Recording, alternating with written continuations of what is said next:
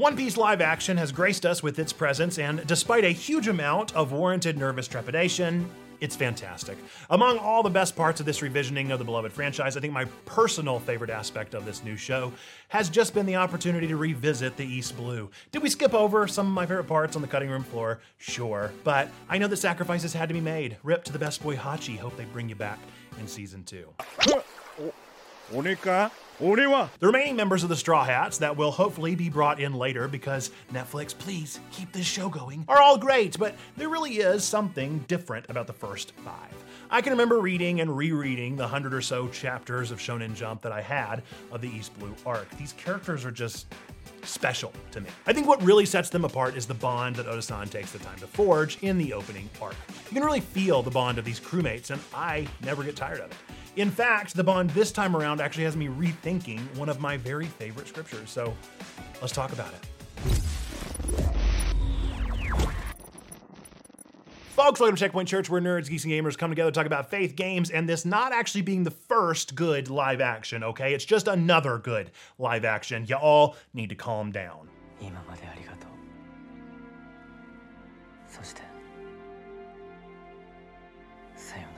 I am your nerd pastor, Nate. If you like these weekly deep dives, be sure to sub, hit that bell, and find out when our next one drops. Folks, as always, we're going to be starting this one with our scripture. Our scripture for this video comes from the Gospel of Matthew, chapter 18, verses 18 through 20. As always, we'll be reading from the NRSV UE. That's our preferred translation here on the stream. If you have one that you prefer, feel free to use that one as well. Truly, I tell you, whatever you bind on earth will be bound in heaven, and whatever you loose on earth will be loosed in heaven. Again, truly, I tell you, if 2 of you agree on earth about anything you ask, it will be done for you by my Father in heaven. For where 2 or 3 are gathered in my name, I am there among them. Let's start with a quick overview of the East Blue arc covered in One Piece live action season 1. I guess spoilers if you don't know who is in the Straw Hat crew, but I will not be covering any of their stories because they're worth experiencing by watching the show, the anime, or reading the manga, the latter being my personal favorite. One Piece, simply put, is an adventure story.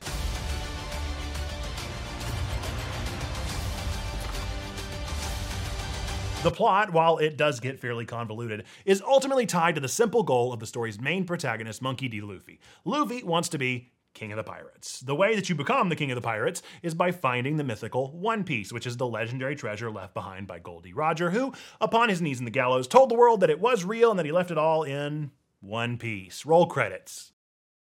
Neat. Again, you can make this much more complicated, but the kernel remains here. Luffy has a dream. He wants to be the King of the Pirates. The One Piece is the way to do that. It's ready! What is it? We're Jolly Roger.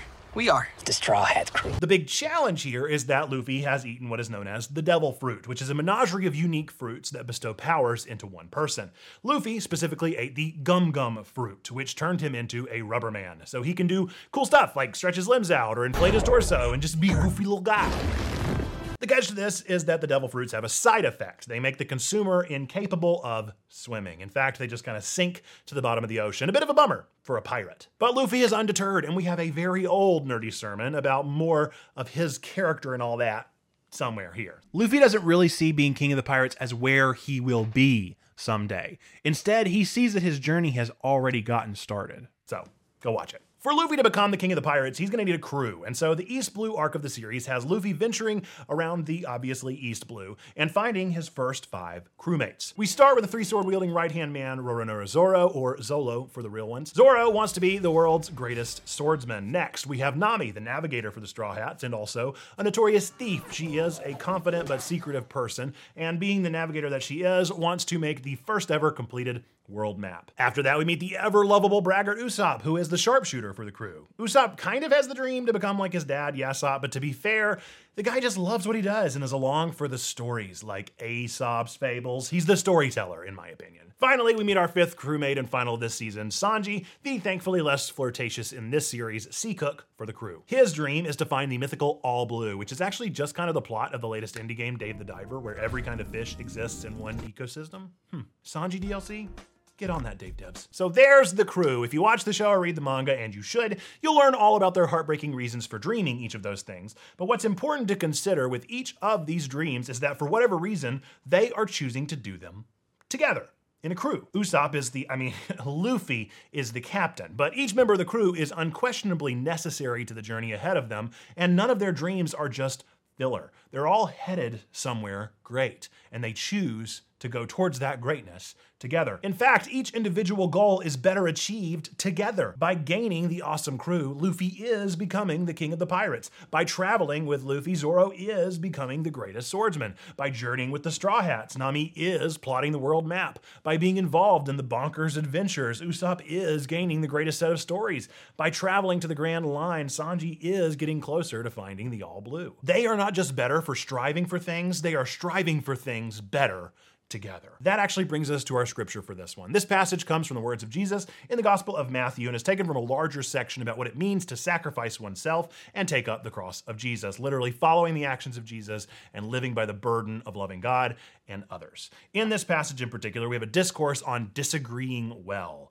If another member of the church sins against you, Jesus instructs them to keep it between the two. Then bring it to a small group of leaders. Then bring it before the collected body. And then you treat them like an outsider. That's interesting enough. And we have some good commentaries on those thoughts and how we should handle disagreement in the church. But I chose the passage at the end of this chunk. Whatever you bind on earth will be bound in heaven. Whatever you loose on earth will be loosed in heaven. This is a callback to a passage chapters before in 16:19, where Jesus tells the disciples that he is giving the disciples the keys to the kingdom. So literally binding other people to the kingdom of God or loosening them from the kingdom of God, letting them sail off into the sunset. In other words, it is by the actions of the disciples that those are allowed access into and out of the kingdom of God via the church. Jesus is still the only way into the kingdom of God, but it is directly facilitated via the disciples, according to Jesus here. If two on earth agree about anything, it will be done by my Father in heaven. Okay. Hang on, we gotta look at that one again. This isn't saying that God the Father will just make $1 billion appear on this table in front of me because the two of us agree that that should happen. We'll get back to what this does actually mean in a moment. The final sentence, where 2 or 3 are gathered in my name, I, Jesus, will be with them. I've always loved this verse. I've used it as a means to lift up worship as being this special thing where Jesus is with us. But hey, surely I will be with you until the end of the age, says Jesus. Isn't Jesus always with us? Exactly, right? The whole passage here is not to warrant that Jesus is with us individually, but instead that something bigger is happening here. This whole passage is about building a community and the level of seriousness with which we should be taking it. A related side tangent. I have been really weirdly targeted this week over on TikTok with these videos that are trending about icks. Have you seen these? The gist is that someone, generally a female in a heterosexual relationship, will post a video of their significant other doing something that they consider to be an ick. It can also be someone who is listing something that they would consider to be an ick if they saw a straight male doing it. The list started as cringy and I guess funny, but it quickly became devastatingly sad. It's an ick when men drink from a straw or do cartwheels with their daughters in the yard, or they tread water, or they ride a bike, or they do the wave at a baseball game, or they use all caps in a text message, or they ever use emoji. It goes on and on and on. Now, I'm quite secure in my masculinity. I'm happily married to the love of my life who happily embraces my icks, of which there are many. I'm surrounded by toys. I know how to sew. TikTok girls would be so upset with my list of hobbies. But I've still been so affected by these absurd videos, and I kept wondering, why does this matter to me? And then it clicked. Everyone that I know, that I meet through Checkpoint or through my peers or through the internet or through the local church are also freaking lonely. We are so lonely. And I think that it's because of this mentality that is invading our culture, the trite and surface level icks that cause us to cut each other out of our lives. It isn't even that we've set the bar too high, but consider the scripture again, it's that we've set a bar at all. In this passage, Jesus is discussing a sin, much worse, arguably, than an ick. And Jesus says, discuss it with them privately, then before leaders, before the whole church, then exclude them. 3 times. Why? Why 3 times? Because you know what I see? I see too many Christians who aren't even willing to give the 1 chance, let alone the 3. And I'm not talking about forgiveness. I'm talking about even approaching someone. Forgiveness is infinite. Jesus says so. 7 times 7, 70 times 7. This is 3 times where we are even called to broach the subject. in increasingly difficult conversations. Y'all, do you hear me? I've been excluded from Christian groups because people believe something about me that they've never even asked.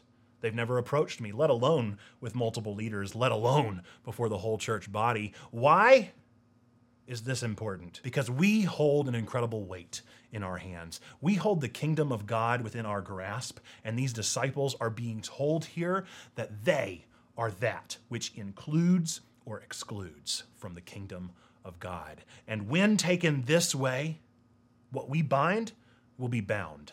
What we loosen, whom we loosen, will be loosed. And then, and only then, after we've gone through these 3 steps, these 3 uncomfortable confrontations, when those 2 or 3, not just 1, 2 or 3 comes together after having approached 3 times, after all this, they agree it's the best course of action. Jesus is there. Jesus is always with us personally, but Jesus is only willing to be in our assessment of sin when we take it seriously. If you have a problem with me in my life but aren't willing to broach the subject 3 times in increasingly more difficult scenarios, Jesus is not with you in your assessment. That's a pretty huge statement. Jesus is only willing to be in our assessment of sin when we take it seriously. If you have a problem with me in my life but aren't willing to broach the subject 3 times in increasingly more difficult scenarios, Jesus is not with you in your assessment. See, I've always thought of this scripture as being good because Jesus was there. But what if it's good because you're there? Because you took the time to seriously consider someone's life before making some exclusionary judgment upon them. Jesus knows our proclivity. We are drawn towards exclusion, towards siphoning off into cliques, declaring our icks, and critiquing the lives of others. And so Jesus isn't making it easy for us in this passage. He's making it incredibly difficult because he knows that we are better together than apart. We are longing to rip apart the community that we have together, but Jesus is trying to keep it together because he knows the strength that we have in community. That is the wisdom of the Straw Hats. It's why I love their bond so much. They aren't bonded by that which makes them different, nor do they feel the need to give up their dreams to be together. Instead, they see that the truth of connection is that we can only hope to achieve our dreams in unity together. And it's by that greater goal that unites them that we even get anywhere near achieving our personal dreams. With all this in mind, what does this mean for us today? Being a part of the church doesn't mean you'll agree on everything. It doesn't mean that you'll be working towards the same personal dreams. It means that you're entering a covenant, a bond so strong that you will go to extreme lengths to break any tie because you know the cost of breaking someone off from the pack. It costs everything. And it's about time that we acted like it and actually started loving people into a relationship with Jesus. If you join up with Checkpoint Church, you're not walking some tightrope of right and wrong choices. You're entering a bond, a covenant, a place where we don't just give you the benefit of the doubt, we give you ourselves because we know that you are vitally important. We have made the choice. We came together and we decided that you matter. You matter, and Jesus, praise God, is with us because wherever 2 or 3 are in agreement, I am there with you. We agreed on you. Jesus agrees that you matter. Whether you're a dreamer like the Straw Hats, a screw up like the rest of us, or you're just waiting on somebody to actually welcome you into the church for the first time, know that you are always, always, always welcome here at Checkpoint Church. Folks, thank you so much for watching this one. I so appreciate you taking time out of your busy days to join us for these nerdy deep dives every Sunday. If you want more of Checkpoint Church and what we have to offer, you can join us over on Twitch every Monday, Tuesday, and Thursday where we're streaming, or you can join us where we're 24/7 active over on our Discord server. We're hanging out there all the time, getting lunch together, talking the talk, doing all that stuff. We'd love to get to know you better there. I'll link both of those down below. Hey, if you watched this far into the video, odds are you liked this one, so let me know that this is one of your favorites by clicking that thumbs up button and let me know that you liked it. If you want more content to watch just like this one, we have some other nerdy sermons to recommend. You can go check out Pikmin 4. We talk about the importance of the communion of saints and those who have gone before us, how they tie us together. Or you can go watch Bocchi the Rock, which is another anime about a band of misfits finding some harmony together, one of my favorites of last year. Or Licorice Recoil, and another one of my favorite anime friendships around. I miss those two. Hey, quick question for you. If you could form a pirate crew of your own, what would be your crew name and what would be your goal? Mine would obviously be the Nerd Pirates, and we would be seeking out the mythical Nerd Blue, where every video game you could dream of exists and time stops there so you can play them forever. A dream. Folks, with that, we're going to be ending this one as we always do with our 3 things that we do true about every single one of you out there at any point in time watching this video. We're the number 1, that God loves you, like really, really loves you. Number 2, we love you. We want community with you. That's what we're doing here. And number 3, believe that you, yes, you matter. You are a person of sacred worth. The world is a better place. Why? Because you are in it. Folks, with that, until the next time that we see you, whether it be on Twitch tomorrow, Discord right now, or same time, same place here on YouTube next week for another Nerdy Deep Dive, I look forward to seeing you then. Till next time. Bye-bye!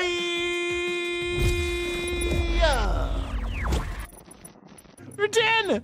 We were 10, okay? This needs context. Hang on. We need context for this one. We're gonna need context for this next line, okay? In this made-up world, I was drinking some kind of mysterious substance that made me loopy earlier. So this is a weird reference. Nathan, have you been drinking again? Paul asked. I was a 10-year-old that, again, reminder, I was talking about a drink in the game. He was not going through any stuff. He was fine, and he didn't get the connotation of that reference.